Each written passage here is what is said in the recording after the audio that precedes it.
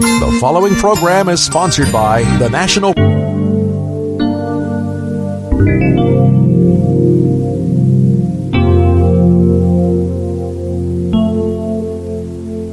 I regret the hours I have wasted and the pleasures I have tasted that you were never in. And I confess that though your love is in me, it doesn't always win me when competing with my sin.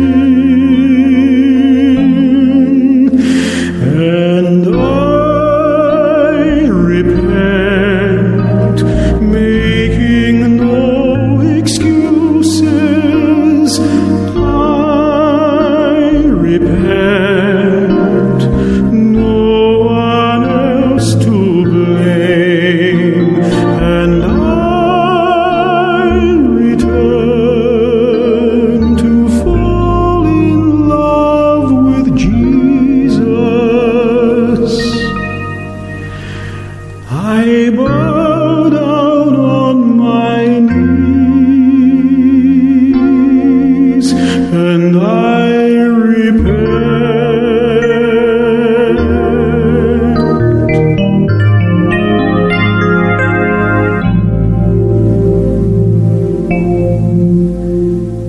I lament the idols I've accepted, the commandments I've rejected to pursue my selfish end. And I confess I need you to revive me, put selfishness behind me, and take up my cross again. And I repent, making no excuses. I repent, no one else to blame, and I return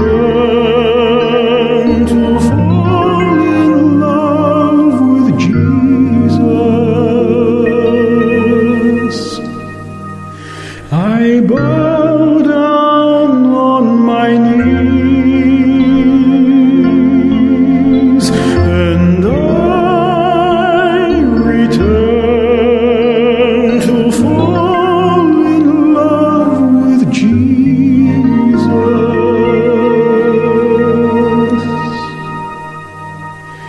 I bow down on my knees,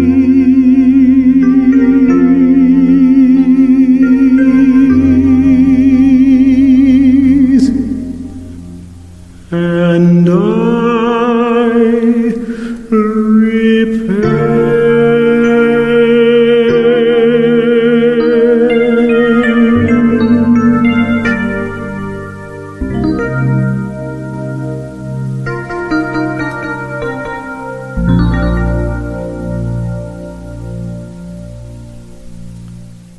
We do not preach ourselves, but Jesus Christ as Lord, and ourselves as your servants for Jesus' sake. For God, who said, "Let light shine out of darkness," made his light shine in our hearts to give us the light of the knowledge of the glory of God in the face of Christ. But you have this treasure in jars of clay to show that this all-surpassing power is from God, not from us.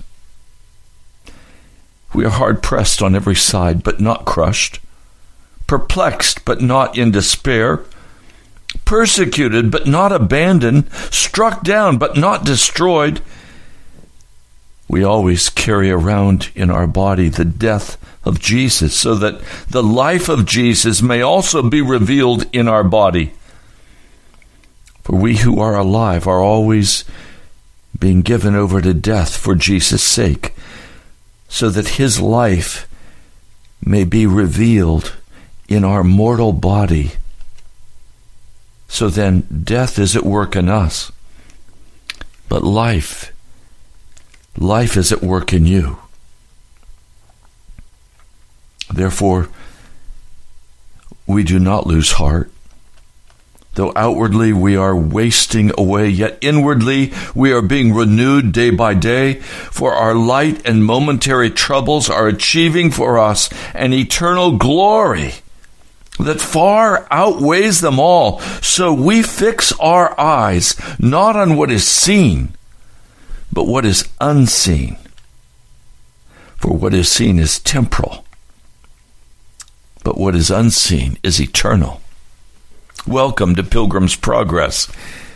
This is that wonderful passage of Scripture from 2 Corinthians, the 4th chapter. I want to share with you a story today of a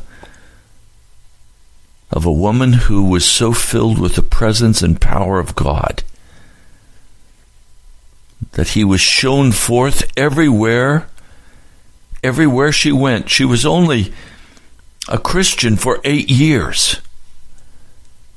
But in that time, God marvelously demonstrated himself in her life. I'm sharing it with you to allow you the opportunity to see there is something much more, much deeper, much more powerful and exciting that intimacy with God can bring into our hearts if we will but choose to spend the time, if we will give ourselves to him. There was a song we used to sing. The words were, "What you are speaks so loud that the world can't hear what you say. They're looking at your walk, not listening to your talk. They're judging by your action every day. Don't believe you'll deceive by claiming you've never known. They'll accept what they see and know you to be.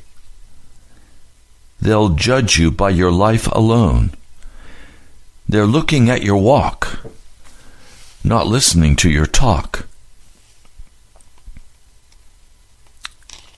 Men and women of darkness bring with them an unwholesome atmosphere wherever they go.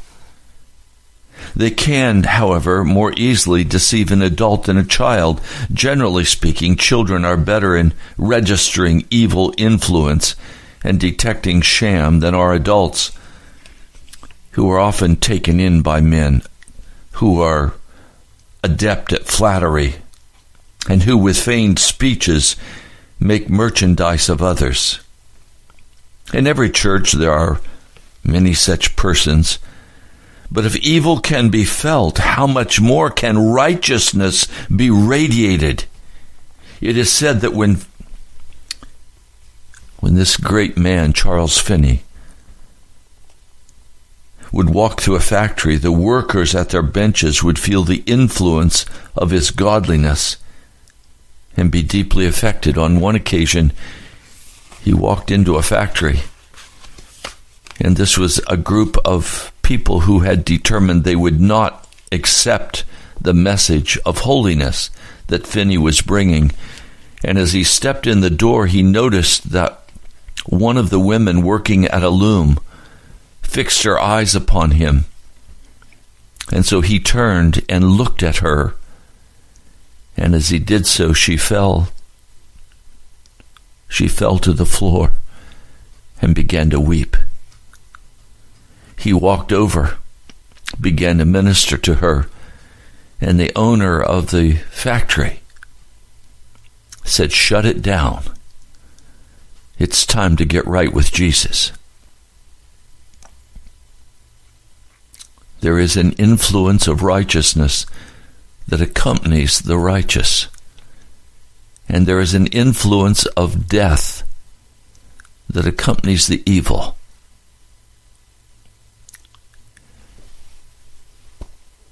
In the early 1900s, there was a very well-known evangelist and an author by the name of James A. Stewart. He gives a very fascinating and moving account of how a young university student exerted a powerful influence for righteousness and holiness upon all she met. He writes, "At the same time that I was saved during a mighty movement of God in my city of Glasgow, Scotland, a girl about the same age who was also saved. Her name was Helen Ewan.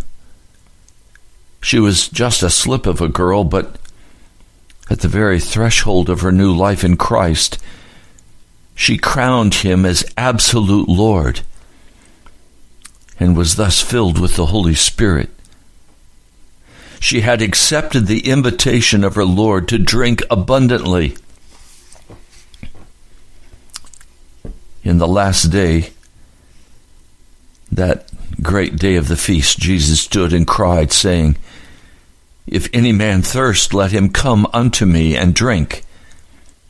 He that believeth on me, as the scripture hath said, out of his belly shall flow rivers of living water.'" John 7:37-39.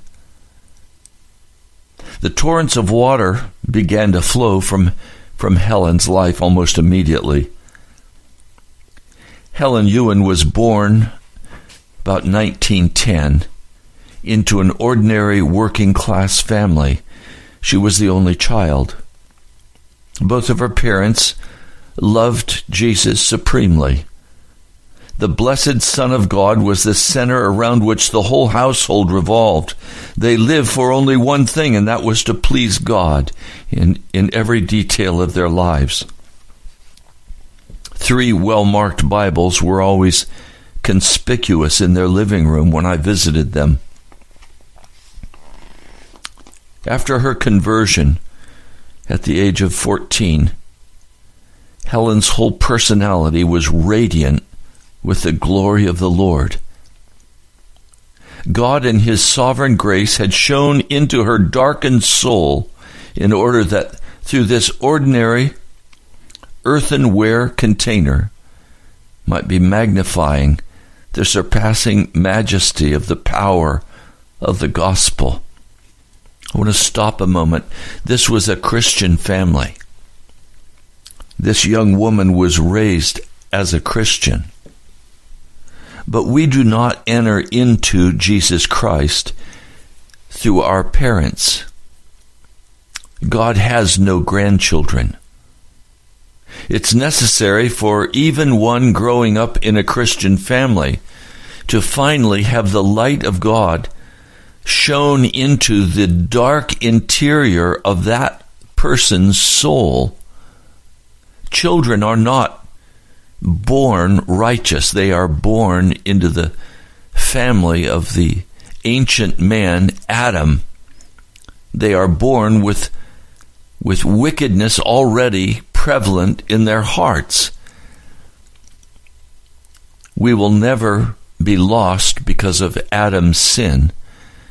Every man is responsible and every woman is responsible for his or her own sin. You will not be judged based on some idea of original sin. You will be judged based on the sin of your own heart. And at the age of 14, this young woman had the radiant glory of God in his sovereign grace shone into her darkened soul in order that through this ordinary earthenware container of a young woman, Jesus might be magnified. Now this manifestation of his glory astonished all of us. Hers was only a common life, but it was lit up with the glory of God. I often wondered how she could stand so much glory in her fragile earthenware container. Being full of the Holy Spirit, she was full of Jesus. And as she studied the Word of God under the illuminating guidance of the Holy Spirit, she took up the treasures of the Lord Jesus and revealed them. He took up and revealed these treasures unto her, and they made her heart dance with joy. Many times she would stop Christians on the street and with a radiant face tell of some choice portion of Scripture where she had found some new picture of her blessed Redeemer. These friends often left her presence weeping. They said, "We've seen Jesus. We've looked into his glorious face." The awe of God remained upon their souls throughout the remainder of the day. Like Spurgeon, she was at her very best when she told us of her Lord Jesus. It was at such times she stood out as a solitary figure, so far removed from the rest of us. She knew the Lord in such a deep, intimate way. Many testified that just seeing her passing smile or her cheery "Good morning, God bless you" was an uplifting tonic to them the rest of the day. In her prayer life, Helen was such an example to us all. She arose each morning around 5 a.m. to commune with her Lord. She wouldn't turn on the heat in her cold little room or seek to make herself comfortable in any way, feeling that she could be more alert in the cold. And besides, those for whom she would be praying in foreign lands, they were not sitting in comfort. She would begin her communion with praise and worship. She then would read the Word of God to warm her heart. She remembered the words of her fellow Scot, Robert Murray McChaney, who said, "It is the look that saves, but it is the gaze that sanctifies." Helen gazed with rapture into the face of her Lord. I could not mention to you the expression of adoration which she wore and which she wrote down, describing in her diary after such times with her Lord. They are too sacred for publication. After fellowship and communion followed her ministry of intercession for friends and family, for her assembly, for hundreds of missionaries on the foreign fields. Then came her prayer ministry for the unsaved. She had a list of unsaved persons to whom she had testified, for whom she prayed daily until they were born again. Her yearning after the salvation of the lost, it was awful to behold. The reason God gave her so many souls among rich and poor, young and old, illiterate and intelligent, was that she agonized for them in constant intercession inside the veil. There was nothing vague or general about her pleas. After her translation, her mother kindly allowed me to go over her diaries, and there I saw that the petitions expressed in them were strong and definite. She gave the date when she began to pray for a person, and then the date when the prayer was answered. These diaries revealed a prayer life that moved God and man. No wonder that when God promoted her to glory at the age of 22, many wept together throughout Scotland, and missionaries in far-off lands felt they had lost their greatest prayer warrior. Not only at the early morning hour did Helen commit to her Lord the whole of the new day with all that it entailed, but all through the day she sought his guidance in matters small and great. It was no small thing for her to shop for some personal piece of clothing, and she might be seen to pause in front of a store to seek his guidance before going in for even a piece of ribbon. She must please the Lord Jesus in all things, and she would not be led by the traditions of men. That no doubt explains the remark of her friends that Helen was always dressed right. Helen, seeking after lost souls, put all of us to shame. Here again she seemed to rise head and shoulders above us all, even among tens of thousands of believers in our great city at that time. I've been out on the streets of Glasgow near midnight with my tracts and gospel text boards. On many occasions when I would see Helen busy in her own method of personal soul winning. I've seen her on a cold Scottish winter's evening with her arms around a poor drunken prostitute, telling her of Jesus and his love. On other occasions she would be dealing with drunken men, seeking to lead them to her Savior. In the evangelistic meeting, she was always on the alert for lost souls. Sitting near the rear of the building, she would see a woman sitting alone, sorrow written on her face and weariness in her eyes. Under the guidance of the Spirit, Helen would slip over and sit beside her, praying inwardly during the whole of the service.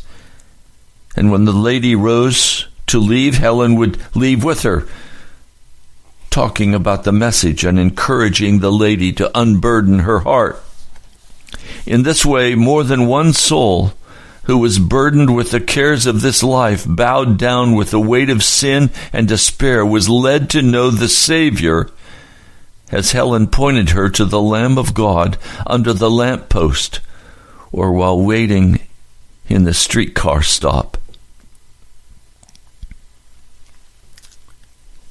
When finally she entered the University of Glasgow, she used to walk several miles from her home to the varsity each day so she could distribute tracts along the way. At the same time, she could not ride the streetcar because she wanted to save the fare to give it to the missionary cause. Needless to say, she had the joy of leading many students to Christ on campus. Robert Murray McChaney used to seal his letters with a sketch of the sun going down behind the mountains and with a motto over it, "The night cometh."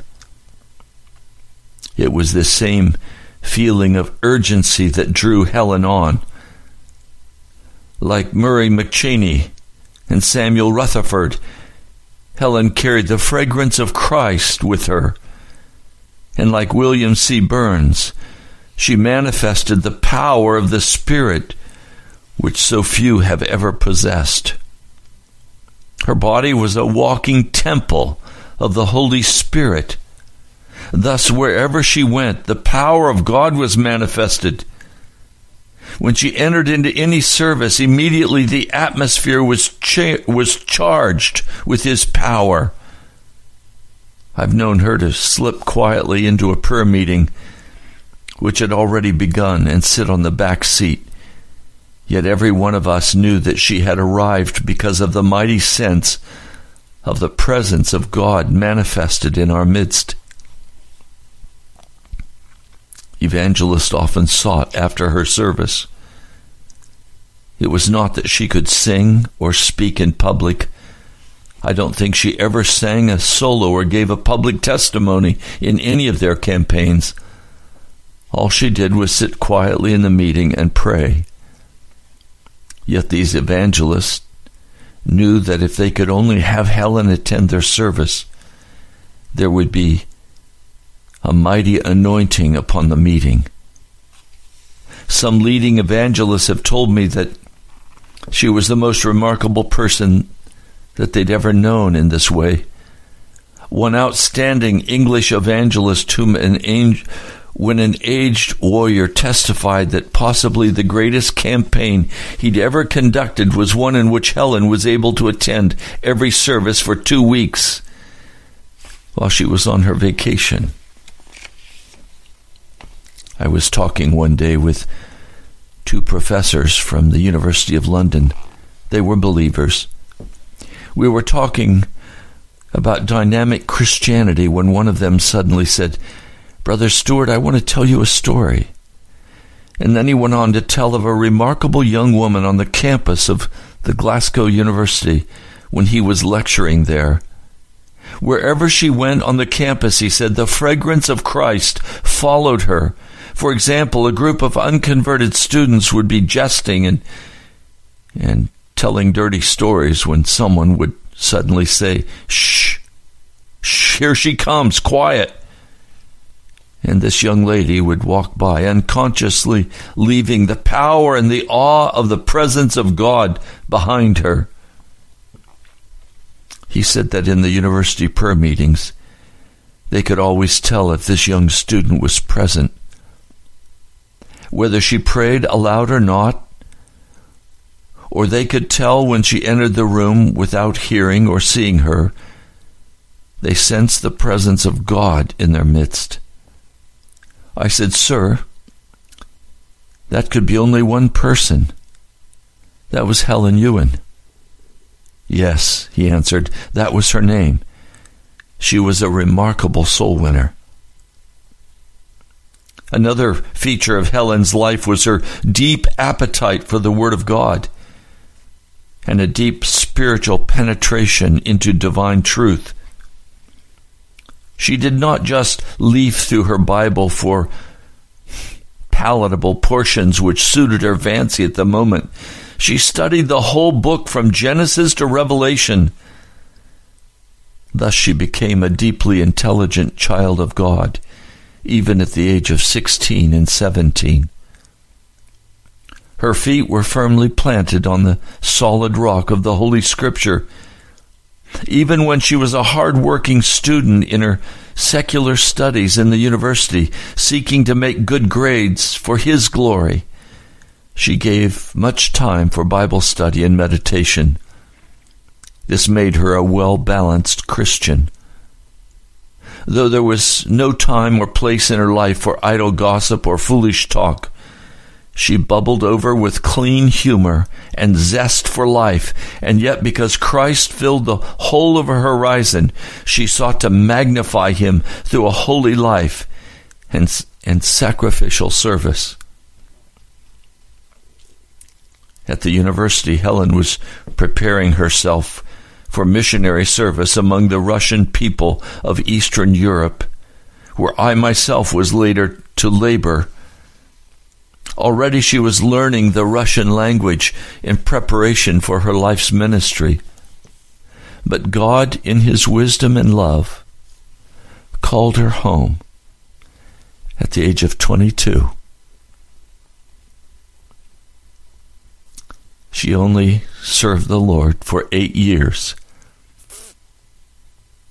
She'd been spending her vacation with an aunt in the kingdom of Fiji.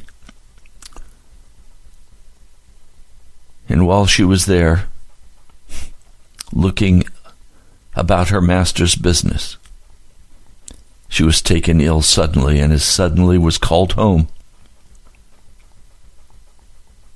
It was so unexpected that it shocked us all. I was laboring at the time in an evangelistic campaign in a city in northern England. When the news reached me of Helen's homecoming, I was stunned. I couldn't eat or sleep. So great was my grief that people were amazed to learn that This young lady from my city was no more to me than a spiritual friend and companion, not my fiancée. How is it possible, they asked, that a young man could be so broken down over the loss of anyone, especially only a friend? I was not alone in my sorrow. Thousands wept throughout Scotland and Great Britain.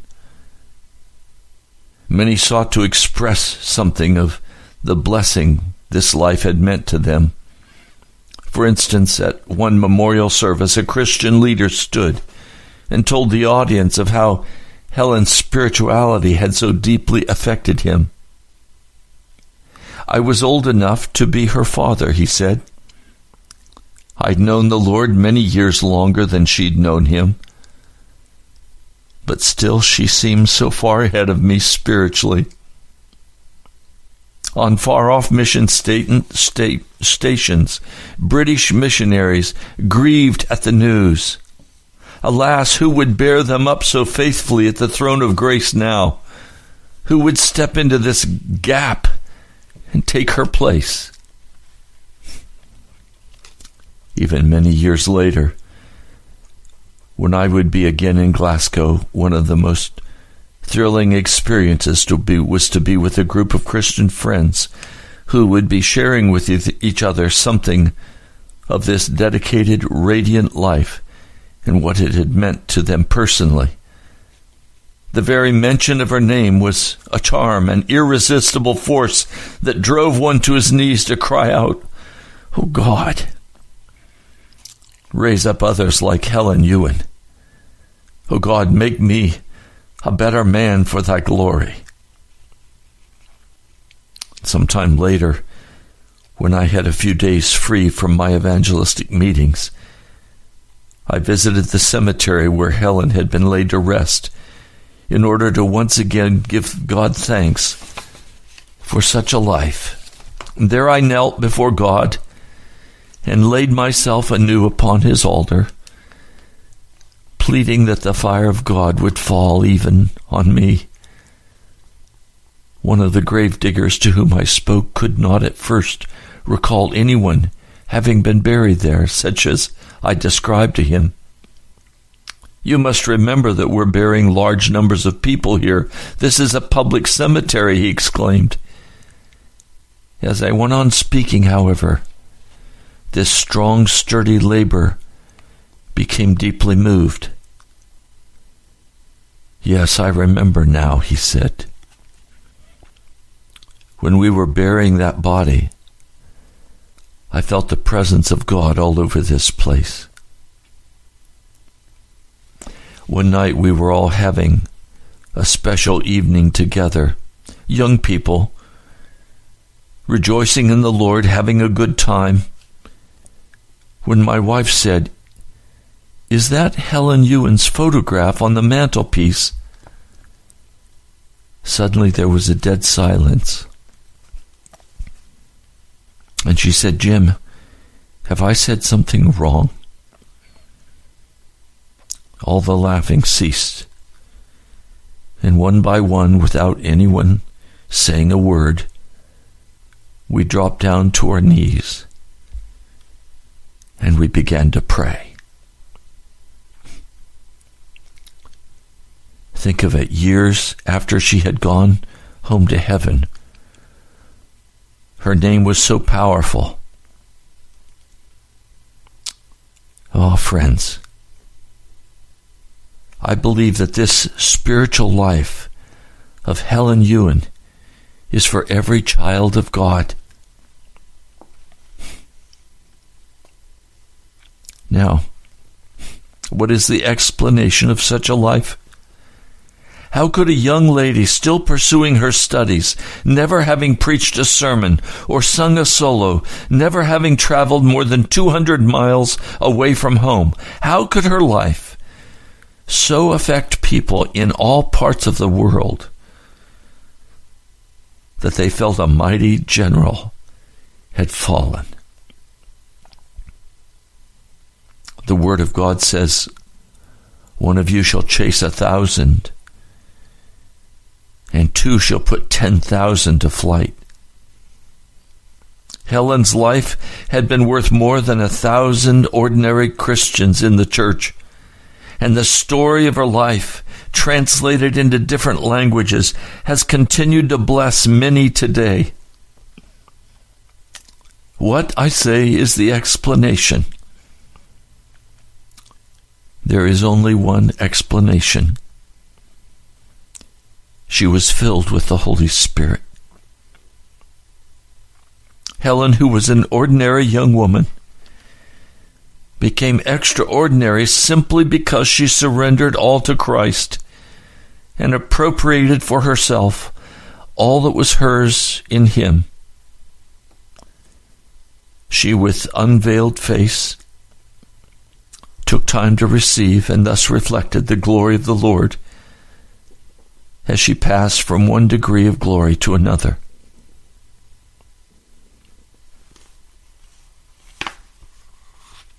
Helen Ewan, a fragrant life before Almighty God.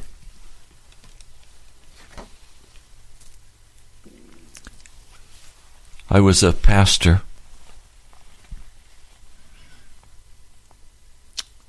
It was just as the Holy Spirit began to move in my heart to call me out of the worldly pastorate.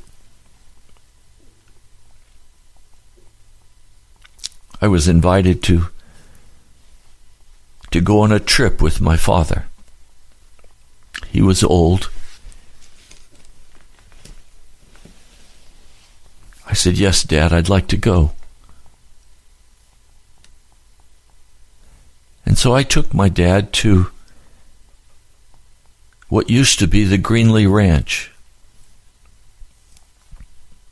out on the Colorado-New Mexico border. And as we were going, I was excited to go to the Greenlee Ranch. It's still called the Greenlee Ranch. It's been absorbed now into a much larger ranch. The family lost it when Grandpa Greenlee died. And then the family broke up as the eldest son made some fateful decisions regarding debt and cattle, and the bank repossessed the Greenlee Ranch. And then Dad said, "Ray, I really didn't want to come here to see the ranch. I really came because I wanted to bring you to visit your grandmother's grave." Now, I'd heard stories about Grandma, but I'd never met her. She was not a large woman. Dad was a big man, as Grandpa had been. Dad was 6'3", 200 and some pounds, muscle, hand span of probably 6 to 8 inches. A powerful man. He said, "I wanted to take you, Ray, to Grandma's grave, and I wanted to visit one more time before I see her in heaven." And so I drove him out there in that fertile Colorado land, a river passing close by, down on the New Mexico border. He said, "You've heard me tell the story of Grandma. She came to an evangelistic meeting. She was a Methodist. She had been baptized by sprinkling. And in the meeting, baptism was spoken of. And the pastor said, "We're going to have a baptism tonight. If you would like to be baptized by immersion following the example of Jesus, come tonight and we'll have an open baptism." And as they were leaving, My father was driving an old Model A Ford pickup. Grandma said, "Matt, I want to go be baptized tonight." So they both went to be baptized.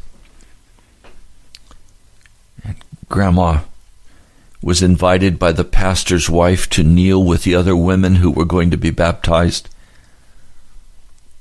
And Grandma said, "I can't kneel." And the pastor's wife came and knelt before her and said, "Mary, why can't you kneel?" Well, she said, "Some years ago I was in a buggy accident, and my knee is as stiff as a board. It won't bend at all.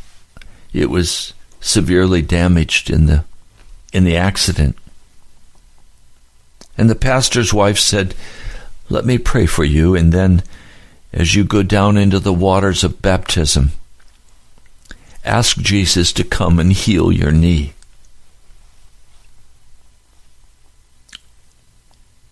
And so when it was time to go into the baptismal tank,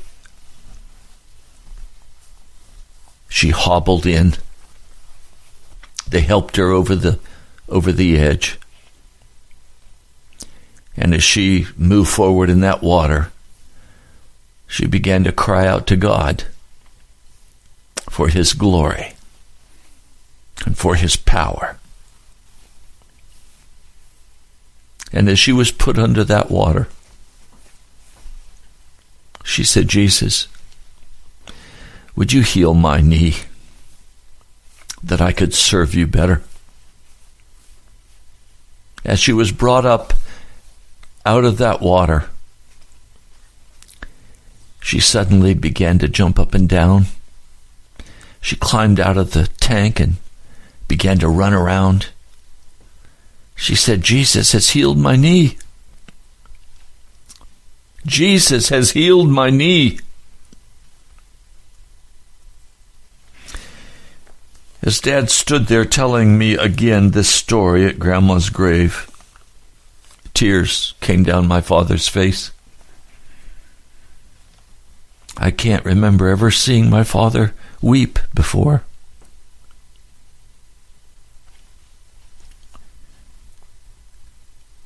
As we stood at that grave, I suddenly felt the power and presence of the Holy Spirit. It was a sacred place. He said to me, "Ray, I took care of Grandma. I was only 19 when the farm was lost, when the ranch was repossessed. I had to go out and work on the road gangs in making roads and building bridges, driving a team of horses to grade the roads, hard physical labor." He said, "I did it so I could care for Grandma." He said, "But I want to tell you what she did. She was not at home very much. She was always on the move. There were women who would come down sick, and she would go to their home, and she would live in a spare room, and she would cook for the husband and the children and nurse the woman back to health. She would go out and take in clothes, bring them home and wash them and iron them. Her only heart was to serve Jesus.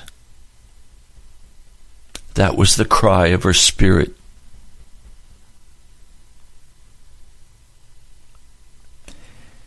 Dad was silent for a bit. He began to point to different places around that great cemetery. He said, "Ray, on the day of her funeral, the cemetery was jammed with people. People came from everywhere.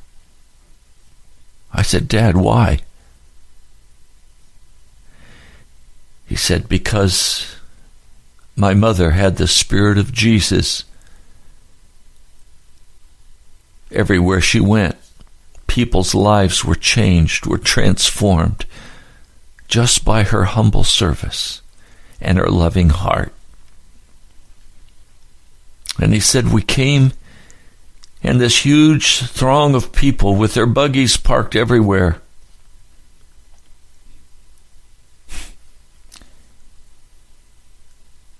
With their new Fords, Model A's.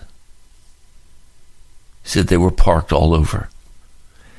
He said the man who ran the cemetery said he'd never seen anything like it. People came and stood and wept and praised Jesus.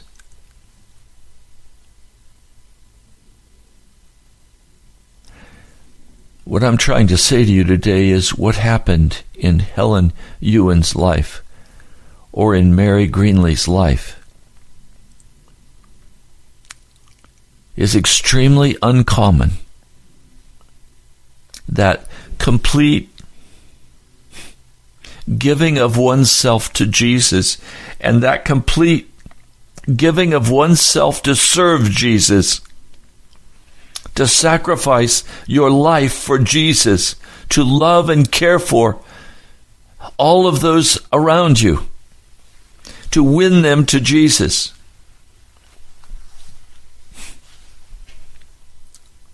This is a life that is intended for all of us. And this morning, as I waited before the Lord on this broadcast, I began to pray over a passage of Scripture. I want to give it to you.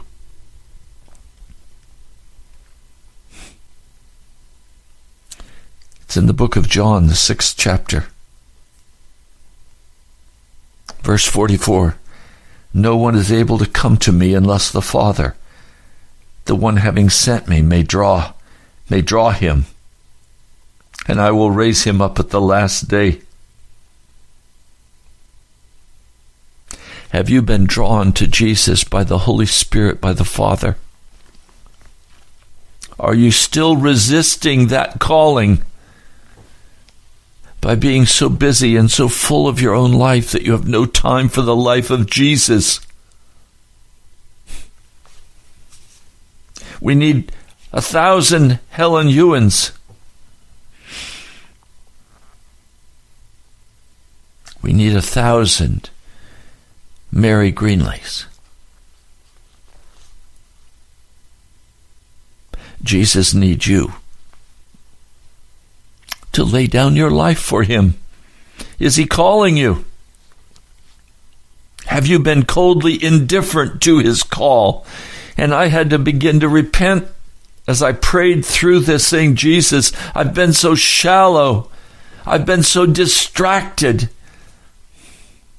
I thought I could go out amongst the people of the world and bear witness with the intellectual understanding I have of the gospel. I thought I could do that, and that's what you wanted me to do. That wasn't what Jesus wanted me to do. He wanted me to fellowship with him. He wanted me to draw much closer. There have been times when the Holy Spirit has fallen upon me with such presence and such power that all I could do is lay, unable to move, seeing and knowing the glorious presence of Jesus. Have you experienced this? Do you know the presence and the glory of Jesus in your life?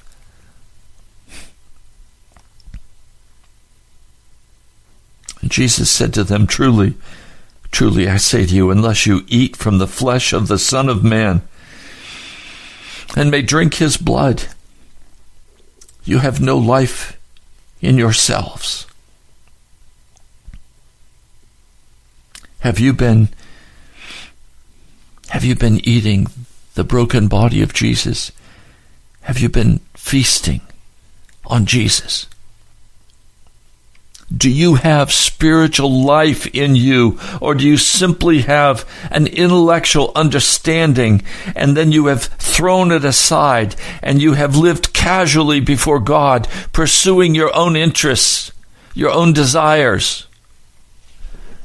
Oh, I pray today's broadcast has pierced your heart.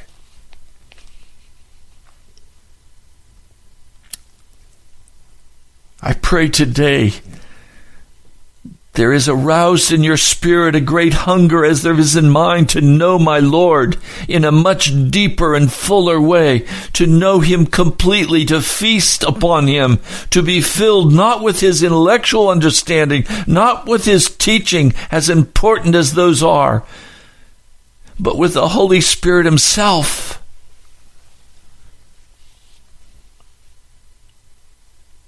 O Holy Spirit of the living God, will you come? Will you do in us what you did many years ago in Mary Ewan, in Helen Ewan and Mary Greenley? Lord, would you do that in us? Lord, I'm so heartbroken over my own powerlessness, my own shallowness, my own emptiness.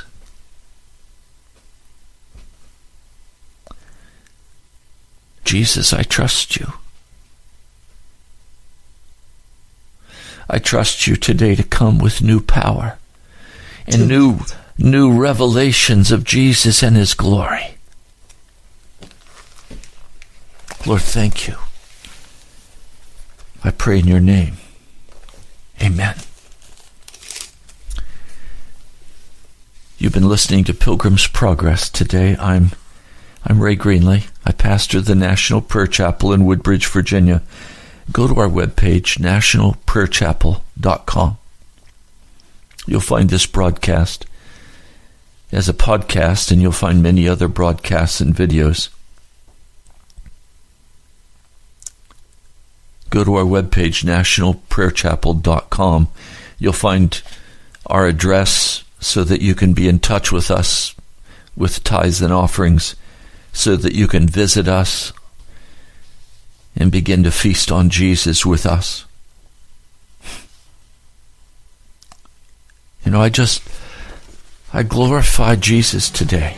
I praise his mighty name. I worship him. And I pray for you that you too will be filled with his presence. God bless you. I love you, my brother and my sister. I love you in Jesus. And I pray for you constantly. I'll talk to you soon.